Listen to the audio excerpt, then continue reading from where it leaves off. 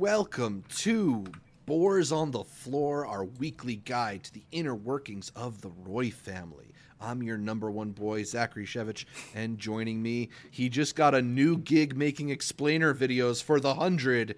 It's Arturo Zurita. They went back for the originator. Everyone's got a market, as Papa Logan says, and it's that market that we're looking to get here.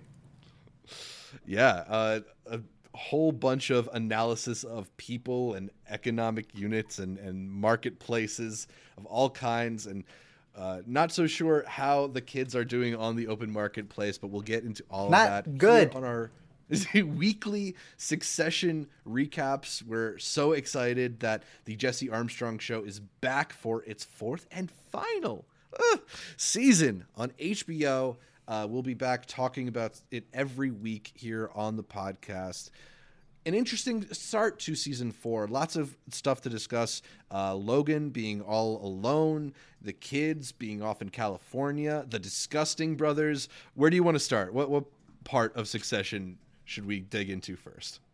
I mean, the ending of season 3 left everybody on that cliffhanger, not realizing that Tom came up to bat, proving the siblings and his wife completely wrong, and leaving them, surprisingly, like you said, Logan alone. But for the first time, it feels like all of the siblings coming together, even though I don't think they have absolutely any idea what they're doing.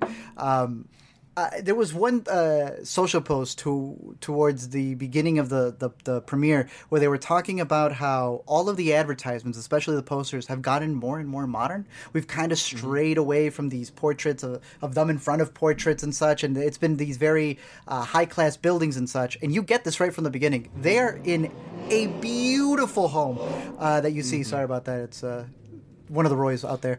They're in this beautiful house. No, they're filming Beef. What's not Beef? The other one, The Bear. There you go. But I like this new dynamic where you have these siblings who have not been together the entire time, and now they have these like new ways of saying hello to each other. You know, you got Shiv and what's Culkin's name? Insulting each other. Yeah. And then kissing each other, saying hello. You know, it's become this love language. And that's a part of this episode that you really saw, especially when Logan no longer has the kids or his little Munsters with him, where he starts treating the new people around him as his new form of kids. And you see this disgusting way of how he talked to his kids that he finds normal, insulting them. And he misses that. It's such a messed up dynamic, and it's why we returned for 4 seasons. And I thought that was the best part of this episode. Yeah, I mean, the first season of Succession started with a birthday party for Logan, where he's surrounded by his loving wife, Marcia, and his doting children, and he's in control of a powerful media conglomerate. And season 4 starts at another birthday party for Logan, but this time he's sleeping with his assistant. His children are scattered across the country. Reportedly, allegedly. And he's on the verge of selling his company that he was once too proud to step away from. Succession's never been like a warm and fuzzy show, but I felt like this sad start to the final season makes me feel like we're headed towards tragedy rather than any kind of happy silver lining. It feels a bit of an ominous start to things here. And Logan, like you said, is really, really isolated in a way that we've never really seen. He's ignored Shiv, he's looked over Roman, he's used Kendall as his punching bag in various ways, but he's never really been this separate from the people closest to him. I mean, the only son at his party is the one son that he doesn't want to deal with, Connor, about to drop another $100 million on his presidential election. Yeah, I mean, I don't know. I thought it was a very interesting way to contrast them in that he, despite winning essentially over his children, he's perhaps in some of the worst shape we've seen him over the course of 4 seasons of Succession. You think he's dying? Dying? Dying. You think your chips are all in that this season doesn't end without that being the big thing? Not only do I feel like he's going to die before the show is done, I feel like they're aiming towards him dying without reconciliation, right? Like Really? the whole episode here, the running through line is it's his birthday, and are they going to get on the phone? Are the kids going to wish him happy birthday? Is he going to reach out to the kids? And that we go through this whole episode and no one's willing to meet in the middle until he calls them up to call them fucking morons. I feel like that's the behavior of somebody who doesn't get to like sit around the bedside, sit around his deathbed with his kids feeling like he's done everything he wanted to in his life. See that? Yeah. And also, Logan's half of the story also featured one of the better bits of acting from Brian Cox across the 4 seasons of the show, and really says something because he's done a lot of really, really stellar acting on Succession. But the diner scene with bodyguard Colin, just incredible stuff from Cox. What did you think of this moment in Succession? I don't know if you can recall exactly where it happens, but there was that other candidate that Shiv worked with in a previous season. The one who ends up also like interrogating them when it comes to the cruise lines. I forget his name. I don't know if you remember it, but he was like on the complete opposite side. The guy who is played by Eric Bogosian. I forget his character's name. I believe so, yeah. And I believe it's like the pre-wedding for Shiv, and everyone's at this like gathering, and he's going up the stairs having a one-on-one with that dude. And he mentions that line about the nut. I know what everyone's nut is, and I provide that. I didn't think that could be topped. Boy, did his market like just vent that he had here with Colin, who's like, what, bodyguard number 3? He don't matter. He's irrelevant. There's another Colin joke said later on when they get somebody else on the phone, and Culkin's character is like, what, Colin couldn't come to it? This whole sequence here, I'm with you, dude. Probably one of the best scenes that he's had in a while, and one of his most memorable ones. It's tied, if not surpasses, that nut staircase talk that he had, where he just gets the game. It's almost like he's overseeing the entire Monopoly board, the whole globe of everything that happens. And when you're so rich, right, like all of these other characters are, you are seeing humans who are not your regular human. You are seeing gods, deities, who have played this world like it's a board. And just the discussion that he has, not just about how we move as people. There's a market everything's for a market. Friends. Well, yeah, there's a market Marriage. for dating pools. It's just a fascinating, disgusting way of looking at the world. But from his point of view, from being so high, that's how he sees it. And talking about the afterlife and such, he knocked it out of the park. Yeah, I mean, look, I don't think we'll get a better the series from him. We might not. It's really the ethos of his character distilled into a couple speeches, because he's talking to Colin, but he's not really talking to Colin. He's monologuing Avatar at him. Yeah. This is like the deep dark secrets that he wants to get off of his chest in a lonely moment where he's feeling isolated, but like he has no one but his bodyguard, the guy he's literally paying to accompany him places, to tell them to. And Logan Roy is a character for whom capitalism has been an immensely beneficial system for him, right? He's used capitalism to its greatest extent to give him riches beyond anybody's imagination. So it makes sense that literally his entire thought process is distilled into different sort of capitalistic markets. He doesn't look at people as people. He looks at them as economic units. That was crazy. That's such. It explains why out of all the markets he talks about owning and commanding, the market of being a father, he's completely and utterly failed at. They are the economic units that he can't buy out like Colin. Colin can sit there and listen to him, but they're all yes men.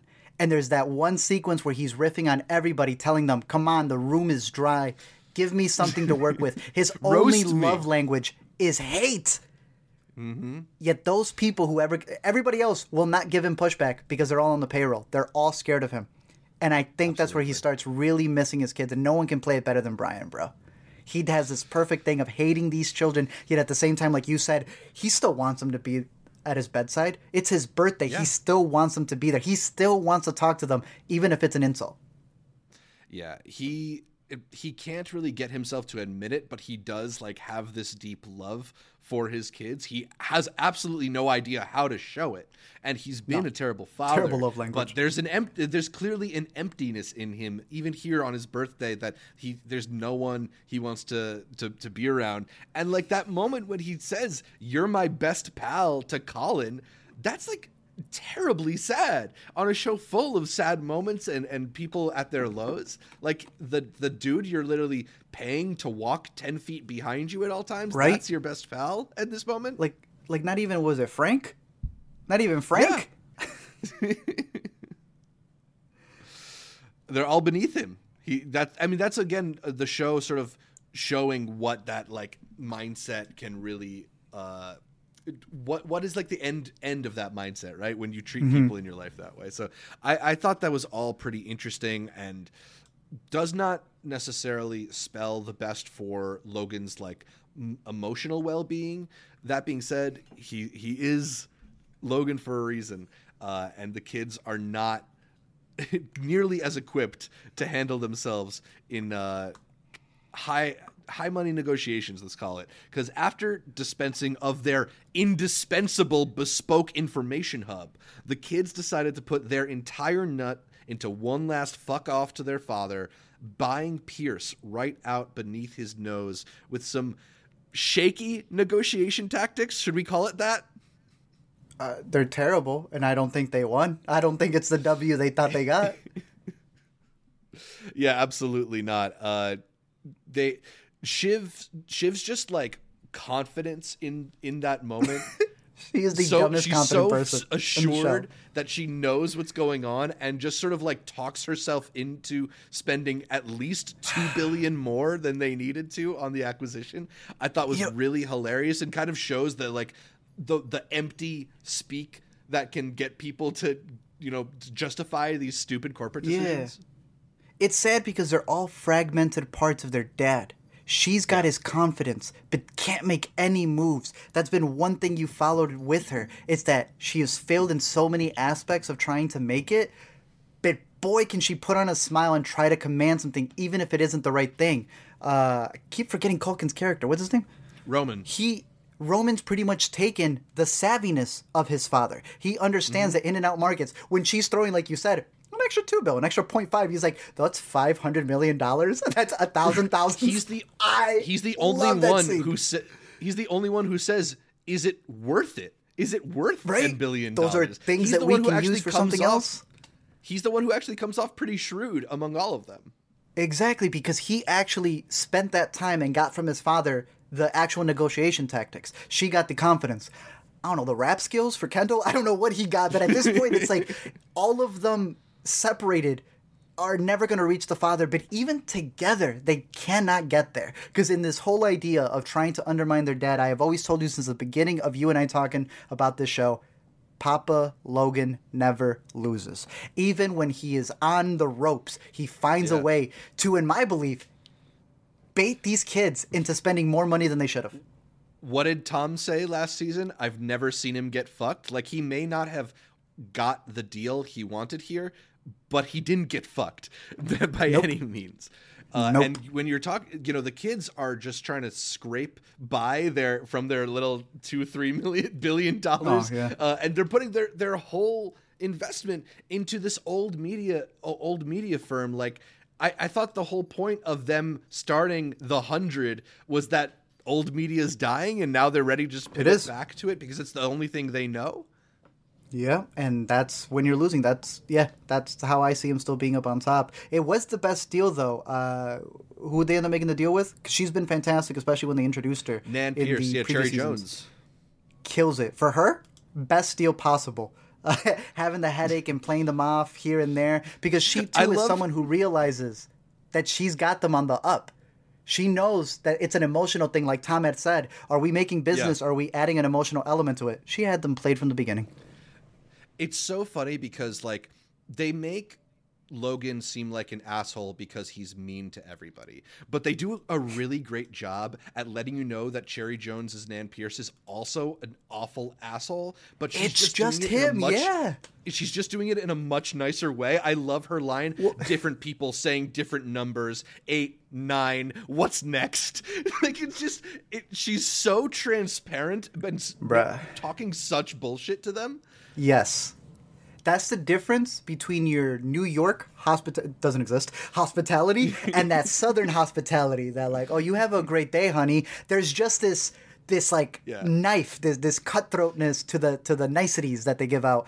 And she kills it, bro. That's why she had some of the best episodes from the previous seasons of them going face to face and killed it here. Would you subscribe to the 100? Did it sound like something you might be interested in? Not with them ugly logos. No. Hey, don't get me wrong. They call out for Intercut. That'd be crazy. The amount that they would do for the startup, for sure. We got a whole catalog, but nah, I don't see it going the way they think it is. Yeah. I don't know if we do high-calorie info snacks on Intercut. We do more like meals. This is long-form content. So that said, like, we're available if the 100's actually hiring out there. It's a content thing. At the end of the episode, Logan is still there watching. I love that bit. When he calls up, seeing his news network going, who is this chump? People watch at this time. I watch at this time. That's someone who cares about the content. These people also suck at negotiating. They don't even know the content. So they're spending all this money, this 10 bill on what? It's going to be garbage. Like you said, they're not even going for the new stuff. They're retracting back. It's setting itself up to fail. Yeah. But that moment is also just like so sad. That's all he's reduced to in this moment is just a old man watching the television show he paid for and calling to complain about it. Like, they're I think they're really emphasizing like the hole in Logan's life, and I again, it just feels like it has like an auspicious tone to it. But and Marsha's gone. How do you feel about that? She's shopping forever. So bogus. I love that line. I thought that was That's going to be the funny. new HBO thing. Where's the Euphoria actress? Shopping forever. Forever. That's how they operate, I guess, man. Cycling out their wives. Anyway, shout out Patty Jenkins. She killed it. Let's talk about the Disgusting Brothers a little bit. Because Greg is bringing somebody in from the apps to an exclusive party while Tom is adjusting to life under Logan's thumb without Shiv to shield the blow. These two are just like the most fun pair on television, and they, even as they continue to like move throughout the company and find themselves in new echelons of power, that they're able to maintain this dynamic is just one of the most rewarding, fun aspects of the show. I saw Linda Holmes point this out on Twitter, but a really funny thing is just with the name The Disgusting Brothers and the way that they play it, you know that Tom came up with the name, that Greg heard it and loved it, and Tom immediately regretted telling it to him because Greg loved it so much. And they do all that background story just through like the way they talk to each other. I thought it was so funny, their dynamic in this episode, particularly because like despite Tom being at this like existential low point, he still has it in him to fuck with Greg. Easily. Do you think there was cameras everywhere? No, I didn't believe that for a second. Oh, it was great. Yeah, it's so funny. That being said, you know, I don't think this show needs a winner the way that like Game of Thrones needs somebody to sit on the Iron Throne at the end. They're gonna burn it. But more and more, I'm starting to feel like Greg could weasel his way into the upper echelons by the time the show is done. He's the worst out of all of them. I'm not saying it's not a possibility. For sure. Yeah. I'm not saying it's not a possibility. I'm saying no, please, out of everybody, he is the worst. Because the thing about all of them is that you've seen terrible aspects to every single one of the siblings to Tom. Right. But you've also seen good. Name me one good thing Greg has done since the beginning. He's a scumbag. That's the problem. His adorableness, his aloofness, those are qualities that because we've seen him since like Sky High, it shields him. But he sucks, bro. He's actually a terrible person. And an idiot. Yeah. Wouldn't surprise me though, still. All those things being said. You want to talk about that's what happens, right? Yeah, exactly. The least person who should get it gets it. Yeah. Should we talk at all about the dynamic between Shiv and Tom? The best drama in television? Let's go. This is crazy. I'm rooting for those crazy kids, you know. There's still Really? some love there, even if they don't want to admit it to each other. There's history. I don't know about love. Yeah, so Tom navigating life on the dating scene, trying to keep Shiv aware of his goings on, may accidentally leak some powerful information in the process, but it all culminates in them having a moment together in their bedroom, in their Manhattan bedroom, and Shiv again just sort of refusing to go to the emotional depths that Tom wants to, and not just like can't engage in a sophisticated adult way. She's only interested in like the power struggle, and the only moment where she like can kind of smile through it is when she gets to deny Tom sex in that one bit. It's just such she a thought about such it for a second, which was yeah. It's just such a twisted dynamic they have, and I don't know. It makes me feel so bad for Tom because he's trying his best to be earnest, and she just will not meet him there. Since I want to say episode the finale of season 2, right? That's when your boy Kendall comes out with all the papers. They're like in a beach. They're all trying to figure out who's going to take the blame, if I'm not mistaken. Season 2? When they're on the island? The season 1 finale. They have this one talk on the beach where they pretty much confess to each other, or he confesses to her how much it hurts.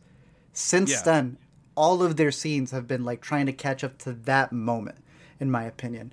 What they talk in 3, which you see in the recap about the "you don't love me" or "I don't love you, but you're still here," or whatever it is that she says, which is so mean.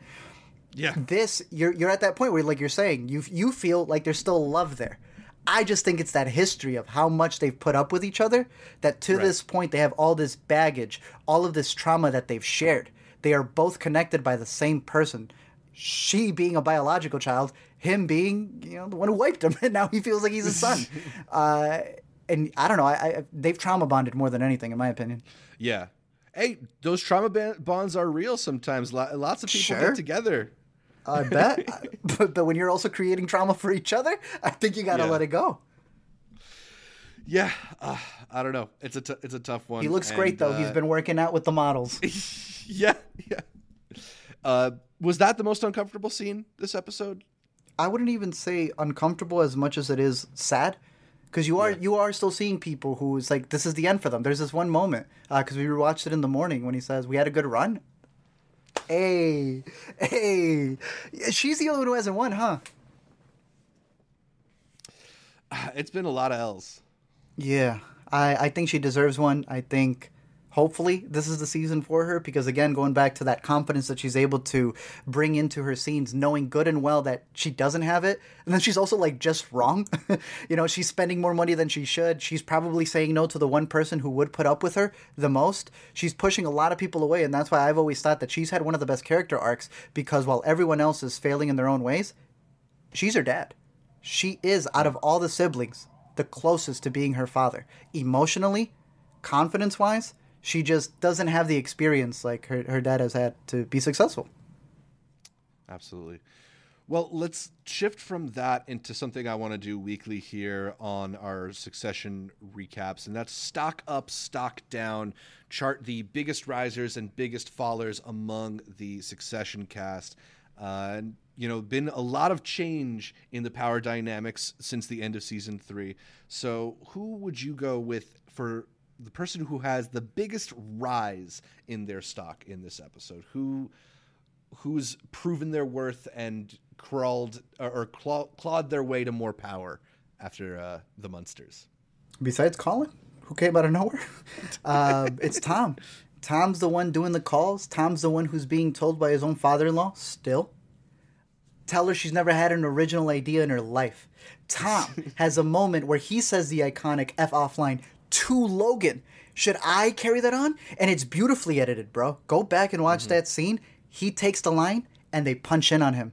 They cut to Roy or Logan sitting there on a static shot. This is not a show with static shots. If anything, this episode, this premiere, had so many moving moments, so many zoom-ins timed perfectly, like never before. And yet in that moment, they keep it still on Logan, almost like a passing the torch it felt. And the follow-up shot is this like bokeh out to him, back to Tom. He's leading it. He's the one making that final call, right? There's a moment in the early on in the episode where they're talking and they say, "Is he picking up for you?"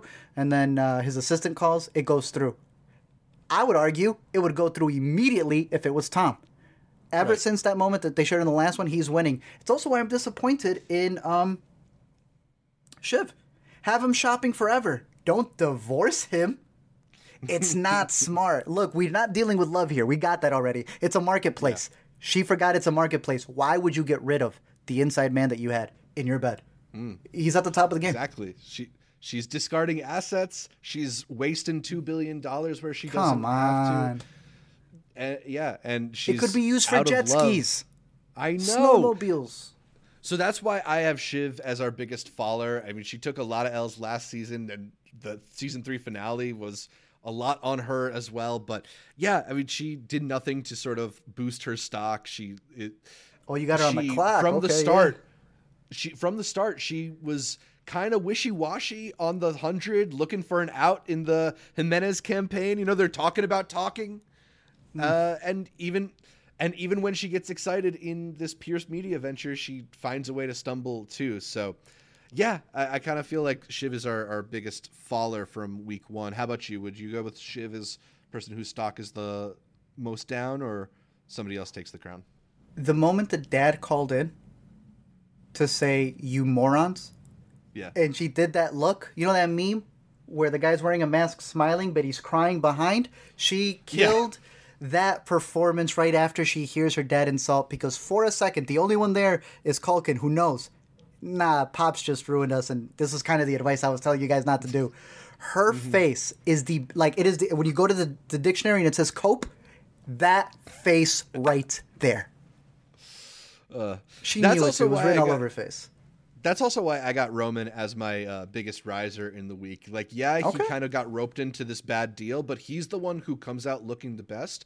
And he could switch if he wanted to. If of the 3 kids, he's the only one who doesn't seem completely preoccupied with getting back at daddy, right? Like, he's just looking to start a business, as he said. The only smart one. Yeah. Where that leaves him, who knows? I liked your pick of Carrie, though. Carrie's probably like the penny stock I'd keep my eye on. She's weaseled her way to the inner circle. She's the friend, assistant, and personal advisor to the head of ATN now. Letting people know that this ain't an In-N-Out. She has some of the best lines. Yeah, let's talk about that, actually. What were some of your favorite quotes? I have a whole bunch here because, like, Succession remains probably the best written show on TV. Just, like, the lyrical nature of the little things they'll slip in here and there. I loved Carrie. I mentioned already, Marsha's not here. She's in Milan shopping forever. I already mentioned Kendall saying high-calorie info snacks when describing the content on the 100. I loved Connor and Willa when Connor said both sides are trying to squeeze my percent, and Willa said that's greedy when they have all the other percents.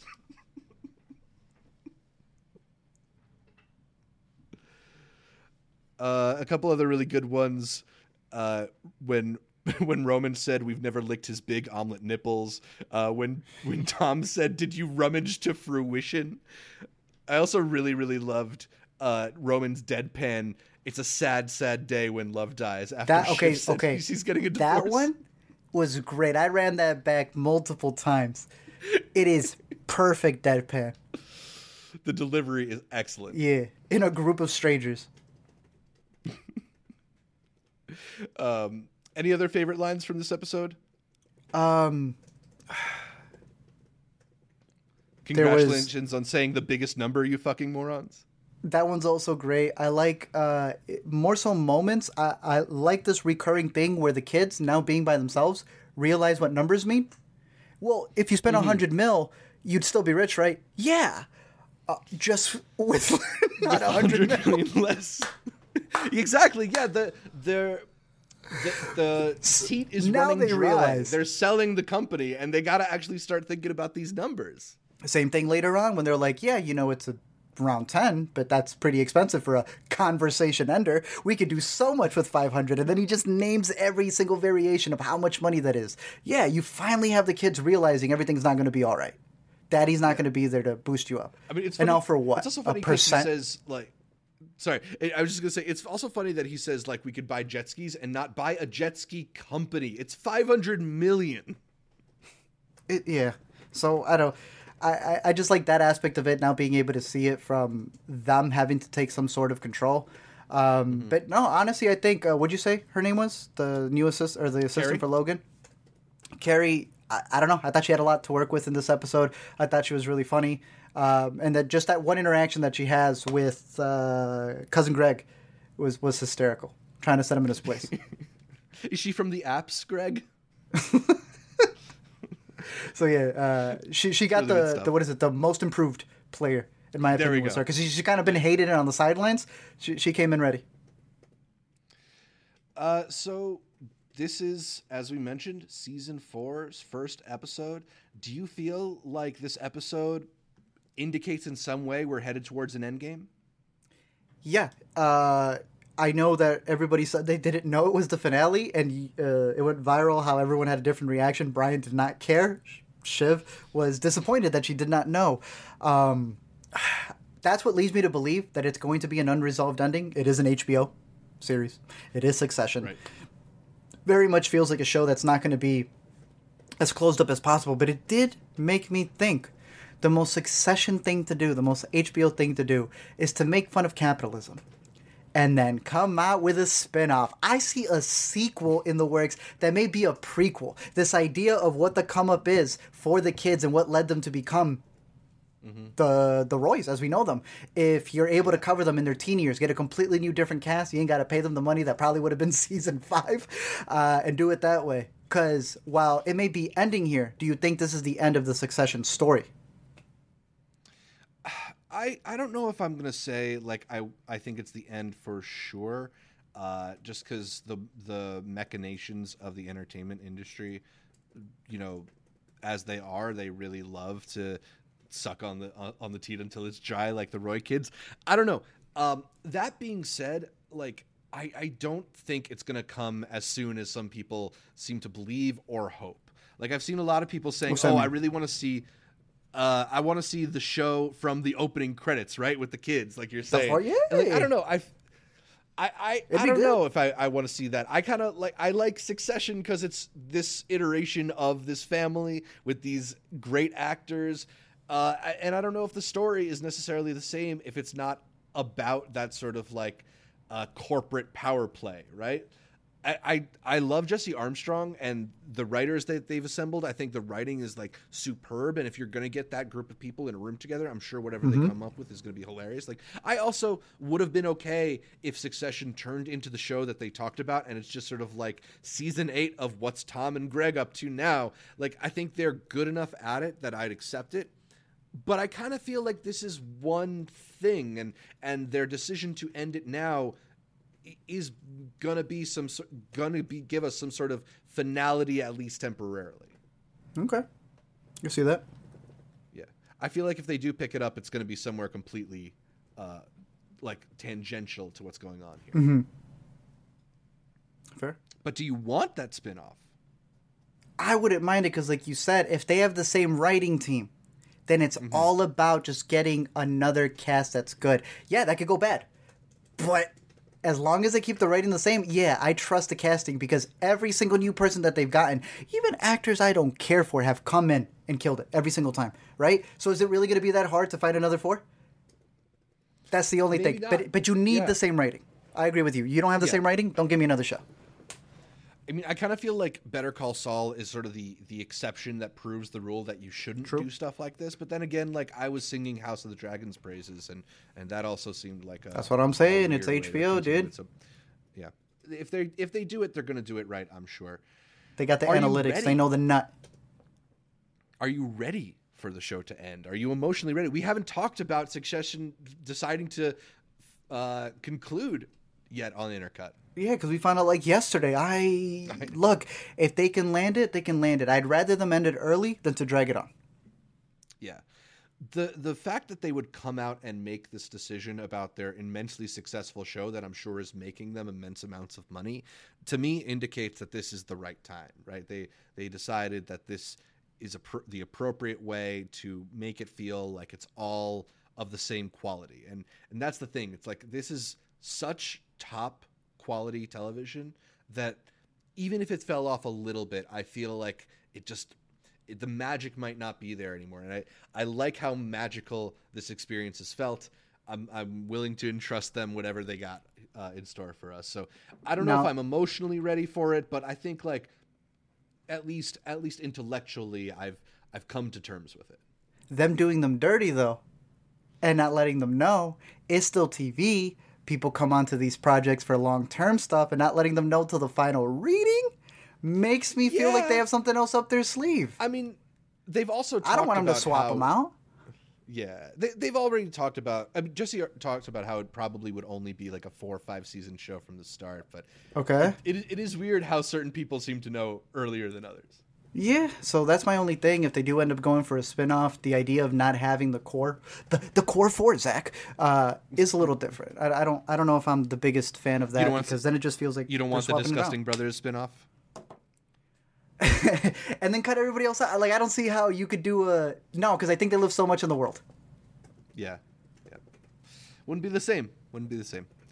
Yeah. Anyway, it's been an excellent start to season 4 in Succession. I'm excited to come back every week and go over our favorite lines and whose stock is up and whose stock is down with all of y'all. Let us know who you think had their stock rise the most and stock fall the most on episode 1, as well as any favorite moments or lines that you had from this episode of Succession. Anything that you want to get to before we wrap things up? No, just go back and watch the first 3 seasons, because if for whatever reason you're watching this without having seen the other ones, we highly recommend it. This is one of those shows where once I caught up with it, it has been a weekly watch for sure. And, if it's only going to be 4 seasons, that's a show you can binge in like a weekday. Like, at the end of it all, it's going to be a nice, easy thing to reconsume, right? Because there's just so many jokes in this that when rewatching it again, you end up picking up or noticing different things that just bring in a second type of laugh. So yeah, I'm excited to see how it ends. We already did our best Succession character bracket with Karsten. I was thinking, like, how can we bring the brackets back? Maybe we do best Succession episode at some point. We could. That could be a fun bracket. Yeah. Or characters part 2. Characters part 2, yeah. We'll see. Plenty of more Succession to discuss shortly, but that's all for this podcast. You can catch more from me, Zach Shevich, by following me on Twitter, Instagram, or Letterboxd at ZShevich. That's ZSHEV as in Walter, ICHN. Check out my YouTube or TikTok channels at Multiplex Show. Artwork and people, find more from you. You can find me over at LME Explain on Twitter, on YouTube, on Letterboxd, or every week here on the Intercut Podcast. You can catch more Intercut podcast on iTunes, Anchor, Spotify, whatever your favorite podcatcher is. I like Overcast. And then make sure you're not just listening to the audio, but checking out the video as well on youtube.com/intercutpod. You can watch our bright smiling faces as we break down the latest in entertainment. Find new episodes of the Weekend Must Watch streaming on Mondays on our channel. And please consider heading over to iTunes to give us a 5-star review, leaving a comment over on iTunes, just liking the videos, liking us on Spotify. All that stuff really helps the podcast grow. Like our Facebook page, follow us on Instagram, follow us on Twitter, and you can also support us on patreon.com for as little as $1 per month. And those are the best places to get updates throughout the week from Art, from me, from all the guests that we feature here on Intercut. Thanks again for tuning in, and until next time, the Disgusting Brothers on motherfucking tour.